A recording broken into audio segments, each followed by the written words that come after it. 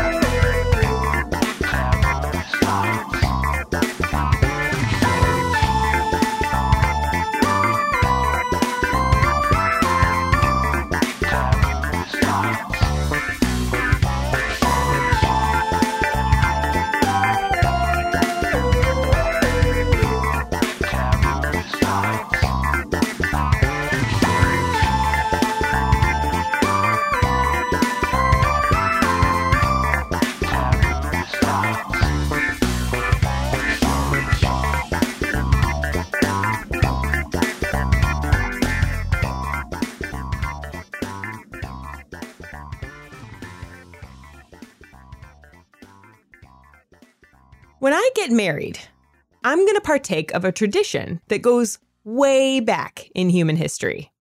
It's been around for a very long time. We're not sure exactly when it developed, but it was one of the first social institutions that human beings developed. My name is Stephanie Kuntz. I teach history and family studies at the Evergreen State College in Olympia, Washington, and I'm the director of research and public education at the Council on Contemporary Families. Too often, we look at marriage in terms of sexual selection, when in fact, I think the evidence suggests that marriage was a way of socially selecting groups to survive, not just the kids who were born to a married couple. Marriage was a way of reaching out to enhance the collaboration of early groups. And for that reason, anthropologists are now saying that they think that arranged marriages in some form or another have been around for more than 50,000 years. 50,000 years! That's before anatomically modern humans even developed. Now, of course, we have no way of knowing what their marriages were actually like, and it's probably a safe bet that they were very different from how we think of marriage today. But there's genetic evidence that shows that early humans moved in close-knit social networks with very little inbreeding. That suggests that they weren't just mating willy-nilly. They specifically went outside of their group to find mates. And from trinkets found with ancient human remains, they may have even had ceremonies and rituals devoted to that. But there's a good chance that this wasn't just about inbreeding. back in times when human beings lived in small mobile bands, foraging bands. And one of the things that marriage appears to have been done is kind of the opposite of what we do today. You know, people make these jokes about how in-laws interfere with marriage. Well, I'm convinced that marriage was invented to get in-laws. It was less about the relationship between the two individuals, though that, of course, was important to make sure that that went well. But it was a way of reaching out beyond your individual family and even your individual band, and to bring yourself into cooperation with others, because it brought non-relatives, it made them part of your family, and it extended your list of obligations. And recently, when we look at surviving band-level societies, we find that they have much more extensive definitions of in-laws than we do. Not just, your wife's brother, but your wife's brother's sister and her husband, and et cetera, et cetera. And so marriage seems to have been originally a really important institution for establishing cooperation, collaboration, and trust among people who might not always meet each other and know each other without such things. But once you start talking about establishing connections with people outside your band, you get a lot more people involved in the decision. Like those in-laws want to have a say in things too. If marriages were arranged, you also have to talk about what the parents and the group as a whole were wanting. And what they were wanting was to establish cooperative, sociable relations between people. That was a very important part of the function of earliest marriage. Then what you get with the development of class societies or status and inequalities, I don't want to marry my son off to just anybody. I want to marry him to somebody equally or even more important. And that's when marriage becomes something that is about establishing resources, getting alliances among the upper classes. It's the way of establishing your claim to a throne. You're descended from royalty. It sets up peace treaties. Among the middle classes, it's a substitute for banking. That's the way you raise capital. And among the lower classes, it's the way you develop your working household, which has to be a partnership, because there was no such thing as a male breadwinner in peasant households of the past. You had to work together. So all of these things meant that love was a nice kind of thing if it could develop in marriage. But for thousands of years, people thought that love was a very, very foolish reason to actually get married. Yep, that's right. Love was a stupid reason to get hitched. Today, it's like the only reason. Marrying for money or power or social alliances is so frowned upon that the people who do it, usually celebrities, have to make a big show out of how in love they really are. But back in the day, love wasn't an important ingredient in a good marriage. But that soon started to change. So the idea was that love was something that should ideally develop after marriage, because it made the working partnership a lot more secure and run more smoothly. But it was not a good reason to marry for love, because love is something that is very emotional and can be quite irrational. So for men, of course, you very often had the right to seek love outside marriage, or at least sex outside marriage. Women seem to have done that too when they could get away with it. But as this new idea develops, as young people have always wanted to marry for love. And as that interacted with the development of wage labor that allowed them to thumb their noses at their parents if needed, the development of the new Enlightenment ideas that the older generation shouldn't dictate to the younger generation, people began to marry for love. And this horrified social conservatives of the day. They said, my gosh, if we let people marry for love, first of all, even scarier than the idea that people would then demand the right to divorce if they didn't love each other, was the idea that men would start giving into their wives, giving into these people that they loved and could wrap them around their little finger. So it was a real crisis. It was just as shocking to many conservatives of the day as same-sex marriage was to conservatives of the early 21st century. You might think that when we started marrying for love, things got a lot more equal between men and women. And yeah, they sort of did. But it also just led to a new reason for inequality, because patriarchy is a hell of a drug. Many people believe that the ideal of marrying for love gave women a lot of power. I think that it did increase their power, especially during the courtship period. And in fact, in the early days of the love match in the 19th century, one of the things that historians comment on is that women were eager to get engaged, but would often try to postpone the wedding date for a while because they were in charge in a little bit in the courtship, since they had the right to refuse now.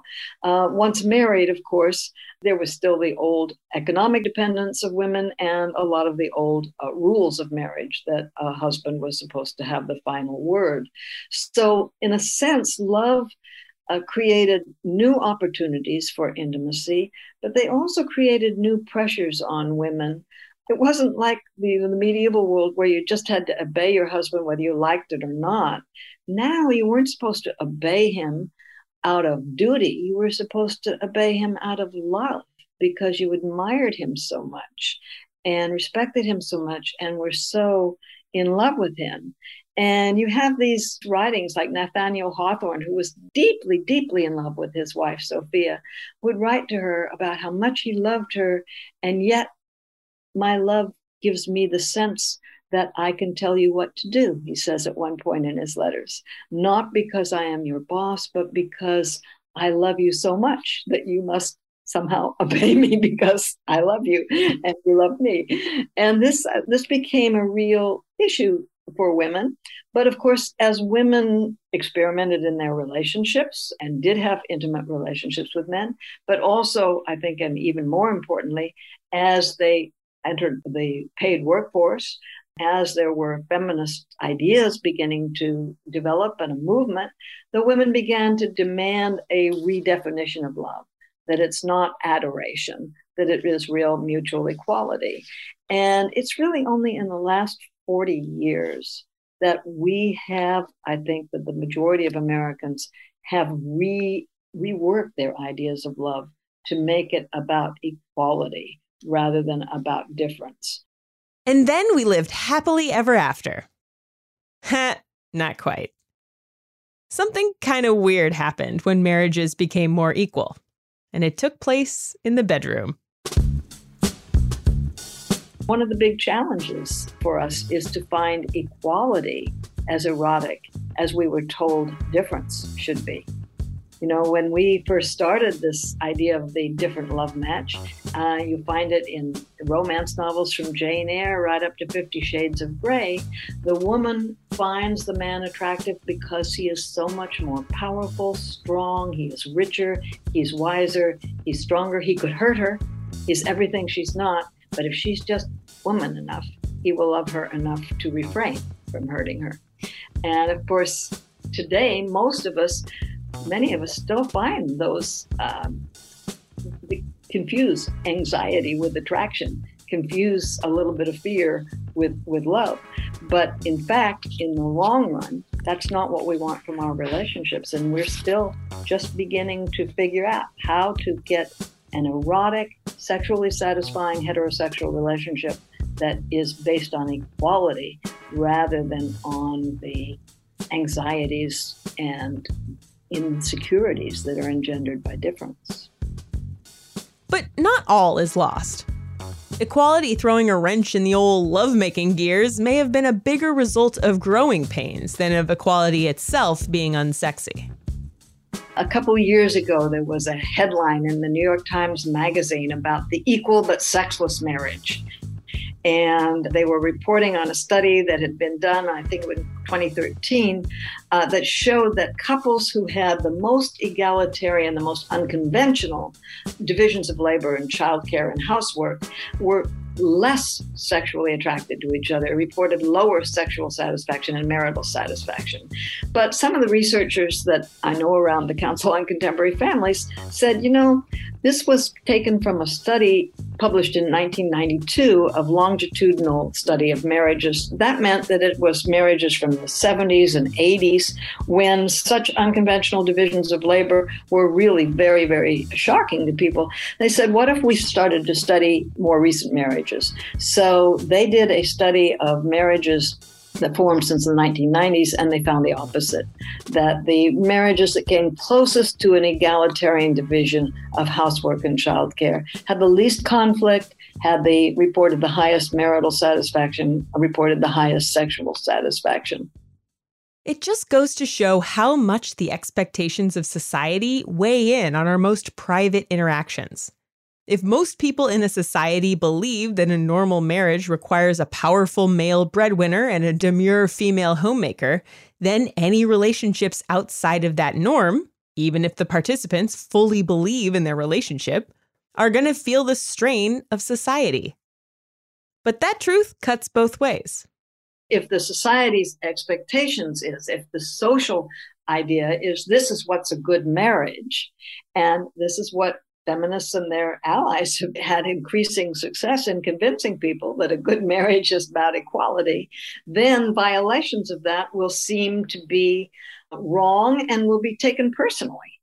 Gosh, so like you couldn't just put people in the Enlightenment, you couldn't just put them in a 2010 marriage and expect them to have the same kind of well-being as someone in modern day, right? That's a very important insight, that for people back in the 16th, 17th century, love and duty and obligation and order and hierarchy were pretty much interchangeable.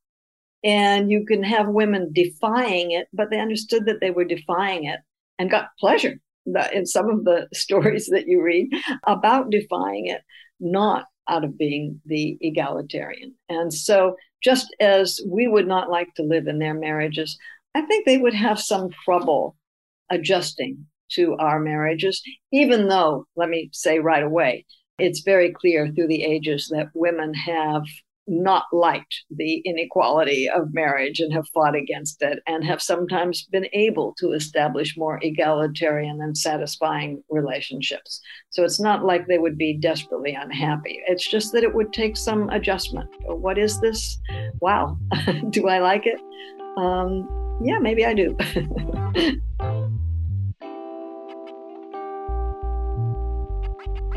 So we've established why we get married. But why do we have weddings and all the traditions therein? Why, when I search for a wedding on Etsy, do I get a million identical script font cake toppers and bridesmaid proposal kits and novelty garters? As if each of our unique and idiosyncratic relationships must be standardized and normalized so we're all the same as everybody else. I've spent an uncomfortable amount of time on wedding forums recently, and it's amazing how most of the questions aren't for advice on how to navigate a tricky family situation or what color would look best with their wedding venue, but about what the rules are. What am I supposed to do? How am I supposed to look? Who am I supposed to invite? If we don't follow the rules, we'll offend and upset and embarrass people. As annoying as it can feel when you're in the middle of wedding planning, this is not unique to weddings. Rituals like these are an essential part of human culture. Rituals contain moral messages and ideals of behavior for a society, and participating in that ritual is a demonstration that you accept those morals and ideals. So if you don't participate, you're rejecting what society says is the right way to be. And that can come with some steep costs. No wonder brides-to-be spend so much time figuring out the rules. But the traditions we follow haven't been around forever. A lot of them came from good old-fashioned class aspirations. Well, a lot of the wedding ceremonies that we have now are ones that developed during the apex of class society and arranged marriages. And so you look at what the upper class does, and that's the things that get reported. Those are the things that you have some aspirations to live like them. So a lot of the marriages customs that we think of, the big pageantry that we see in weddings came from royal weddings of the past, because those are the ones that were reported on. Those are the ones where people would be very public, because this was part of the social status of showing off how wealthy you were and how big your alliances were. And then the people who watched them, who had aspirations, might want to join that. For example, let's take a look at the white wedding dress that's so popular. People sometimes think, oh, well, the white wedding dress, it's really hypocritical because, white was for virginity. Well, that's not what the white wedding dress was about at all. The traditional color for virginity and purity was blue. And many women wore that to their weddings. Thus, the old Victorian era rhyme, something old, something new, something borrowed, something blue. Blue was once a symbol of purity. The something old was meant to ward off evil, especially for the couple's future children. The something new was about optimism for the future. The something borrowed was supposed to come from another happily married couple, preferably that bride's undergarments, to give yourself some of their good luck.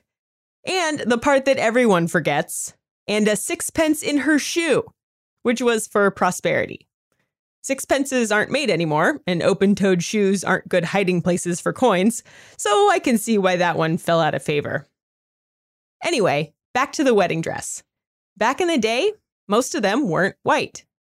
A lot of them wore brown or black because those were very practical. Black was particularly appropriate because you could repurpose it for a funeral as well. But the white wedding became very, very popular after Queen Victoria walked down the aisle in a white brocaded dress. And one of the things that when we look at the big trains of the wedding dresses, this was not something that had to do with showing the modesty or the virginity of the women. White was the color that debutantes wore when they were presented at court. And any woman who was at court had to wear a dress with a train at least 3 foot long. So in a very real sense, these white wedding dresses that we now think of as so traditional were class aspirational. They were a way that a woman or her family could say, oh, look at what we can do. It's sort of like you could have your little princess wedding. Okay, so what about the other traditions? Let's go through them rapid fire style. First, rings. Ancient Roman men gave women rings as a symbol not of love or devotion, but as ownership. They were also the first to wear wedding rings on the fourth finger, which they believed contained a vein that went directly to the heart. It doesn't. Next, bridesmaids and groomsmen. They were originally there to literally protect the bride from spurned, angry suitors. Or in the case of groomsmen, they were there to actually kidnap her from her family. The bouquet toss used to be a shoe toss. The concept of not seeing the bride before the ceremony goes back to the age of arranged marriages, where you weren't supposed to see the merchandise before the deal was made. Otherwise, you'd have time to call off the ceremony. This is actually the same reason for the veil, although veils also did double duty of warding off evil, as you do. And bridal showers, to my delight, actually have surprisingly feminist roots. They started as a way for a bride's friends to raise a dowry for the bride to marry the man of her choice, in case her father didn't approve and wouldn't give a dowry. The original GoFundMe. Ha! And then there's the whole concept of virginity. I think I have the idea that up until a certain point, every bride was a virgin on her wedding day. Is that true? And when did virginity become important for this? Well, that rises and falls in different periods of history. In some societies where private property was very important, the Greeks used to put it that you didn't want somebody else to sow their seed in the field that you're going to plow. So there was a sense that you've got to have your women be pure and virtuous. And also, of course, there was a lot of concern that you don't want another blood type introduced into your family line. What if I get married and I'm already pregnant with somebody else's child, and at some point I admit that it's somebody else's child, then that family is going to claim some relationship with my husband's family. And that would be very distressing for a propertied family. So there's been more concern about virginity in the upper classes, with a few exceptions, such as southern France, where it seems to have been quite acceptable to have dalliances, even if you were a female of the upper class. But for most of history, I think the common idea was not that you had to be a virgin in marriage. This became particularly urgent, considered urgent in the 18th and 19th century. And it reached the point where, in fact, in Germany, it was considered okay for a man to actually withdraw a marriage proposal if he found that his wife was not a virgin. And this was something that would not have passed muster at all during the Middle Ages.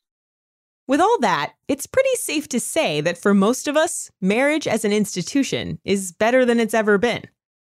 And yet, our expectations for what a marriage should be are also higher than ever. And those expectations can be hard to meet. Well, I think we do have very high expectations, and having studied the low expectation marriages of the past, I'd be very hesitant to tell people to tamp down their expectations.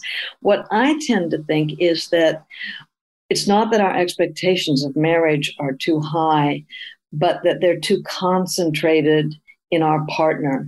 We have too low expectations of other parts of society and of other people in our lives. We tend to expect to get everything from the partner, to be our best friend, our lover, our confidant, our person who teaches us things, the person that we teach things to.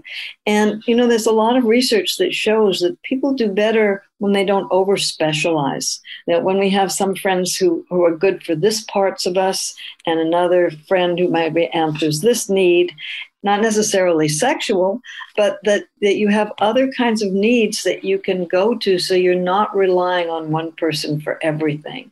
And that includes having other friends and friendship networks. That's very important to people's morale, especially as they age. But also, and this I've been very struck by during the pandemic, the extent to which it's also very important to our well-being. There's a lot of research that shows our ties with people who are not friends, but that we just interact with in a friendly way every once in a while, and to the extent that we lose those and have to rely on one person, that's a tremendous stressor. And everybody's going to flunk that test.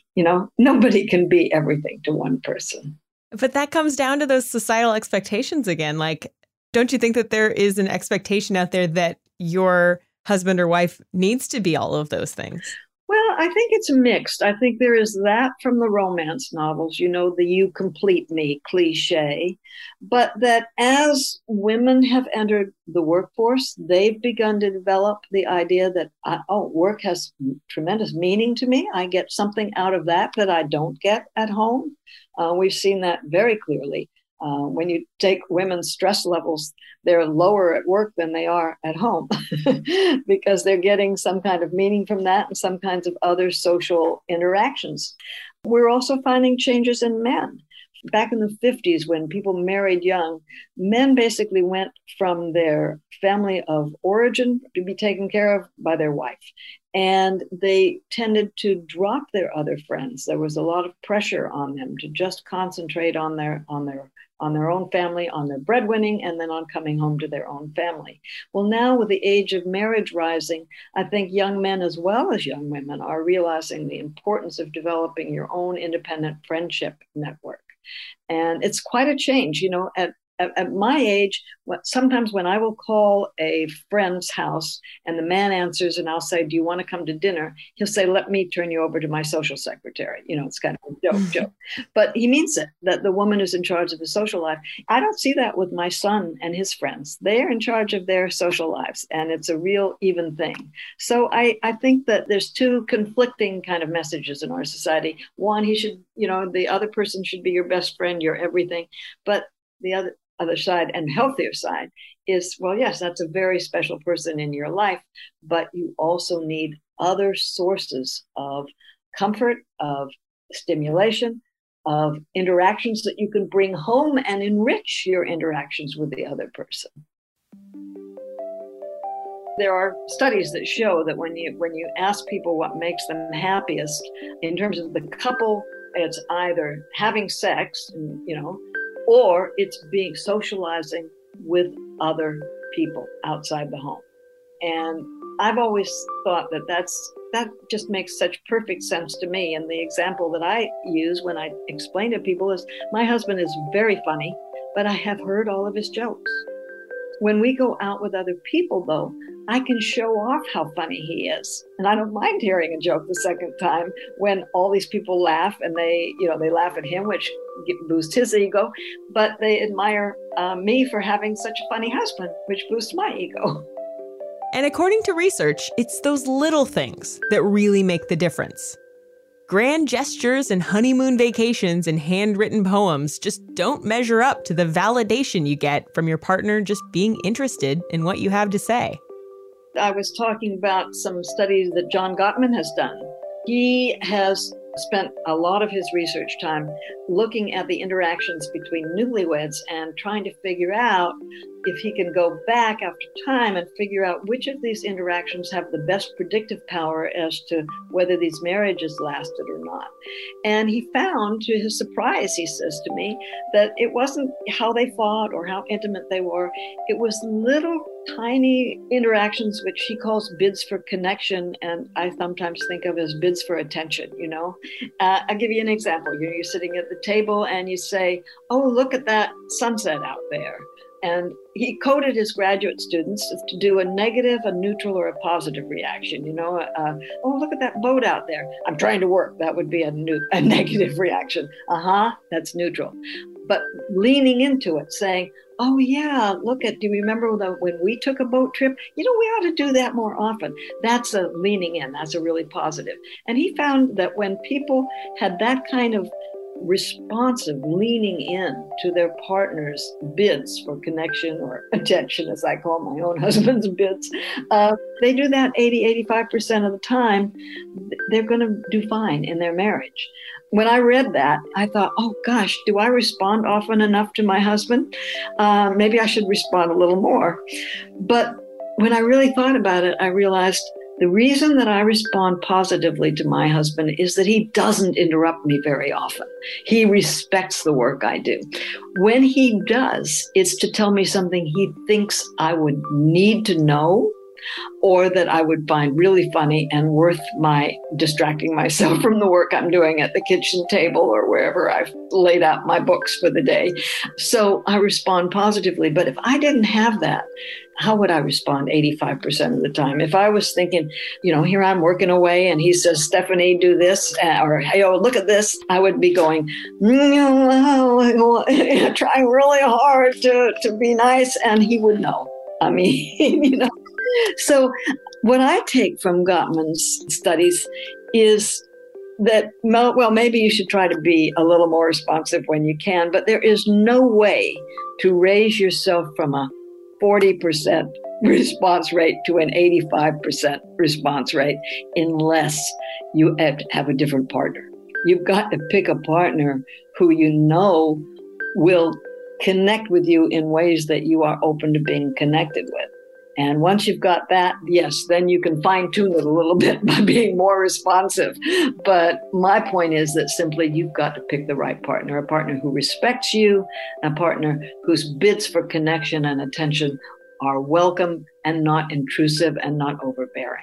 It sounds like the response might be more of a sign of how the relationship is doing rather than something that will make the relationship better. Exactly. And I think that's true. I really respect the work of psychologists like that, Tom Bradbury, Andrew Christensen. Their work, as well as John Gottman's, is always worth reading.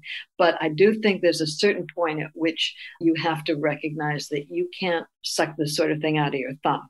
If you don't have a respectful relationship, if you don't respect yourself and are self-confident in you, and if you don't understand that your partner respects you and that you respect your partner, you can't just do this sort of thing by rote. But even if you've got all your ducks in a row, you're in love, you've got an equal partnership, you respond positively every time your partner, say, shows you a funny tweet or wants to practice a magic trick on you. Even then, many marriages are still under incredible stress, thanks to our old friend, systemic inequality. I think that what we're seeing in marriage today is a real good news, bad news story. The good news is how much individuals are making progress toward developing relationships that are respectful and egalitarian and concerned with, their children, but also with developing a mutual network of friends. I think that's a very positive sign.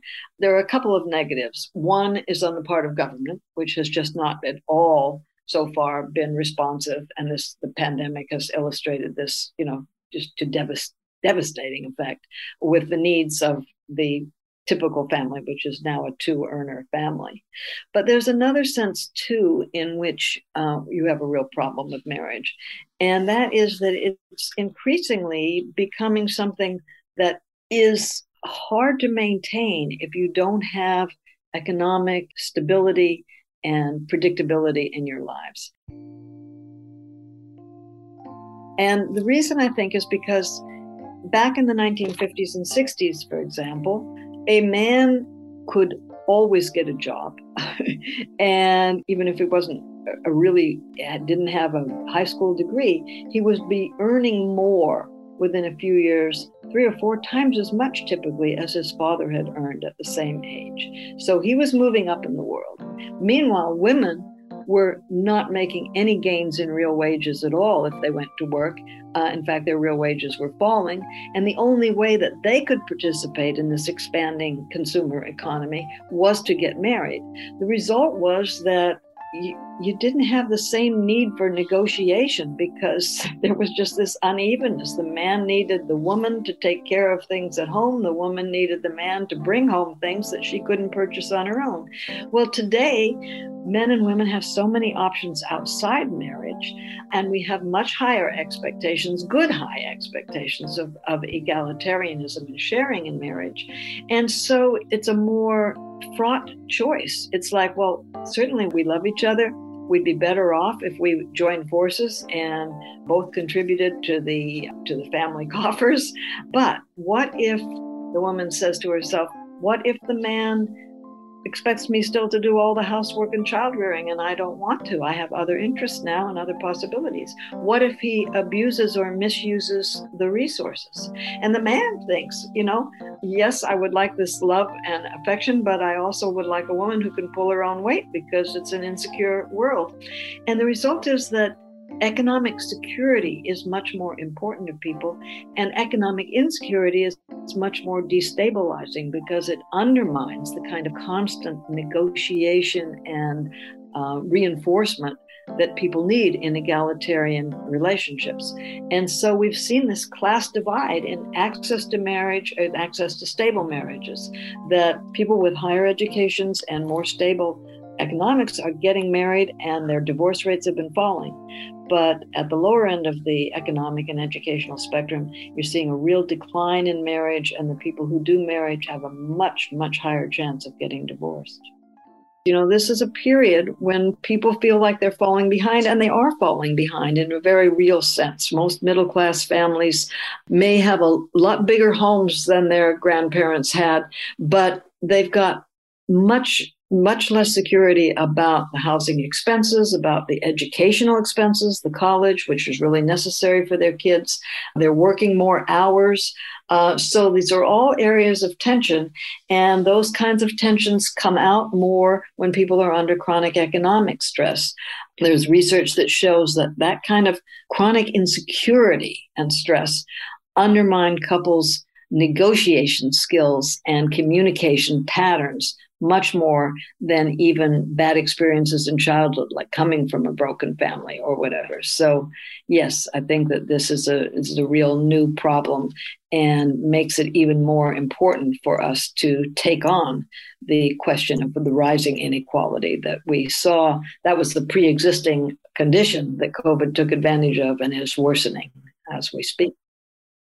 In the end, I can pick the right partner, the right dress, the right wedding stationery and flower arrangements and registry, but every marriage is still going to face hardship. Some of that hardship we can fight against by voting, but the rest? I've just got to trust that I have the right tools at my disposal and the right partner by my side, and get ready to deal with whatever comes our way.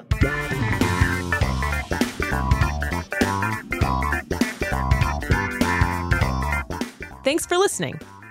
Taboo Science is written and produced by me, Ashley Hamer.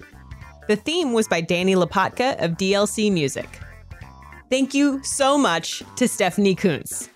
You can find links to her wonderful books, including Marriage, A History, How Love Conquered Marriage, in the show notes and on stephaniecoontz.com. Because I've got this whole, wedding thing to attend to, I'm going to take a very short break from new episodes.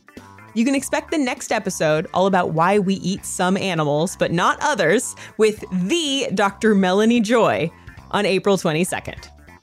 If you're just so excited for me and want to give me a wedding gift, then leave me a review on Apple Podcasts. I mean, come on, it's way better than a blender, right? Well, here goes nothing. See you when I'm married.